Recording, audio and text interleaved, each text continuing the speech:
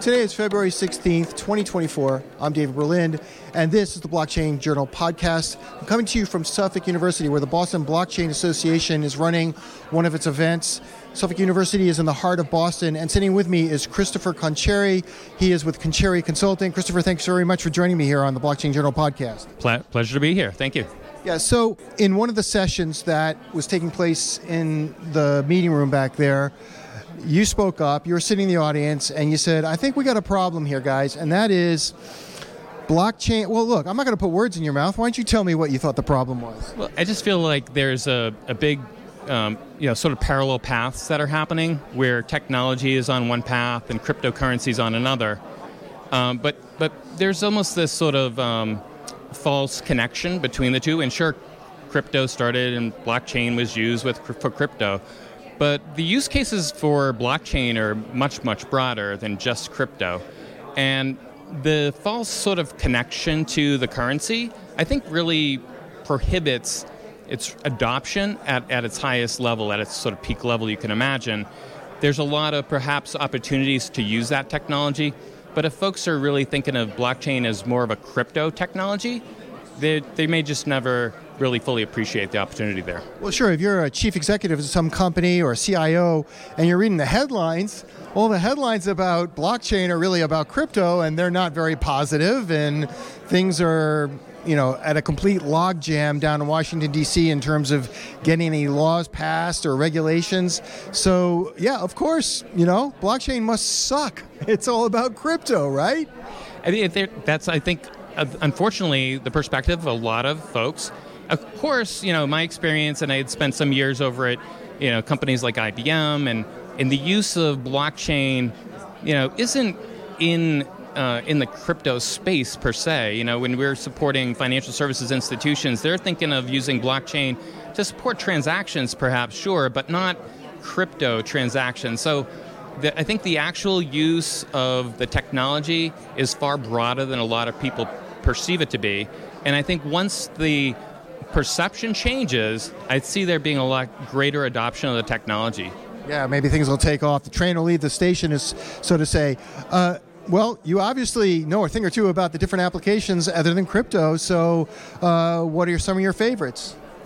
There's obviously, situations where you've got to control the owners of particular positions, and there's some trading happening, if you will, that's outside of the pure crypto trade.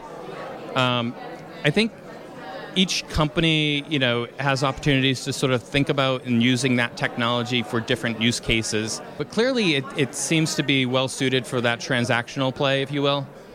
I'm currently working on supporting a crypto trading platform for lenders, where you've got crypto traders. Obviously, they're going to be the cryptocurrency is going to be on the blockchain. There's now going to be a lending platform to support some of those traders. And so is a lending platform using blockchain as sort of more of a record-keeping infrastructure about what's happening, less about the actual crypto that's being traded? So in this case, it's actually more about the adoption of the cryptocurrency and less about the adoption of the blockchain, to be fair. One of the paths I see, in new business is related to crypto, and so that's, I guess, blossoming. What are the non-crypto applications? I mean, you're obviously in there and you're saying, hey, look, we have to kind of we have to separate the two, because right now, you hear this cliche, don't throw the baby out with the bathwater. Right now they're throwing, the bathwater out, and that's crypto. I mean, it's getting trashed everywhere in the headlines. Yep. But the baby is actually the blockchain. It's the platform that's underneath. So what is it about blockchain what can it do for other applications besides crypto? I mean, the security is huge. Being able to sort of trace the fractional positions and such. I think things like transfer agency is a really good place to sort of bring blockchain to the fore.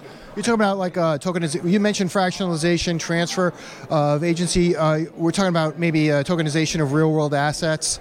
So you kind of take something like a skyscraper, and you tokenize the thing, and then you fractionalize it in a way that multiple people can.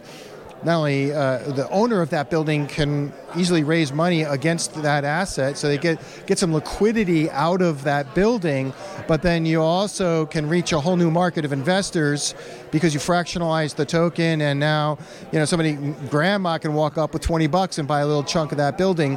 There was just no way to do that before. So is that what you're talking about when you talk about fractionalization and the ability to transfer value between two parties? That's one example of it, and I think others. I'm just thinking of sort of the typical sort of transfer agency business that exists for mutual funds, and in some cases, principally mutual funds is what I was considering. But the ability to keep track of the owners and where these trades are going, and to sort of support that. I think that the challenge with some of the bigger ideas is the existing infrastructure that you have. And so the use of blockchain that I've seen is, tends to be this more sort of, company-specific need, where they're needing to sort of keep track of, the owners of positions, where they're needing to keep track of, ad security. But it's not necessarily blowing up the entire infrastructure and systems as well. So I see this is an opportunity for a lot of fintech players as well, where you don't have established, systems and processes in place. Okay, so you're here at a blockchain event in Boston. You've got a business called Concherry Consulting. What is it that you do? So we support risk management, banks mostly. And I was referring to earlier a deal we just recently signed to support a lending institution, a lending platform, and it's an institutional platform to support institutional traders of lending of crypto technology, but borrowers to support the borrower and the lender in that platform, and we're going to be helping them create credit profiles of those investment funds that hold that crypto position.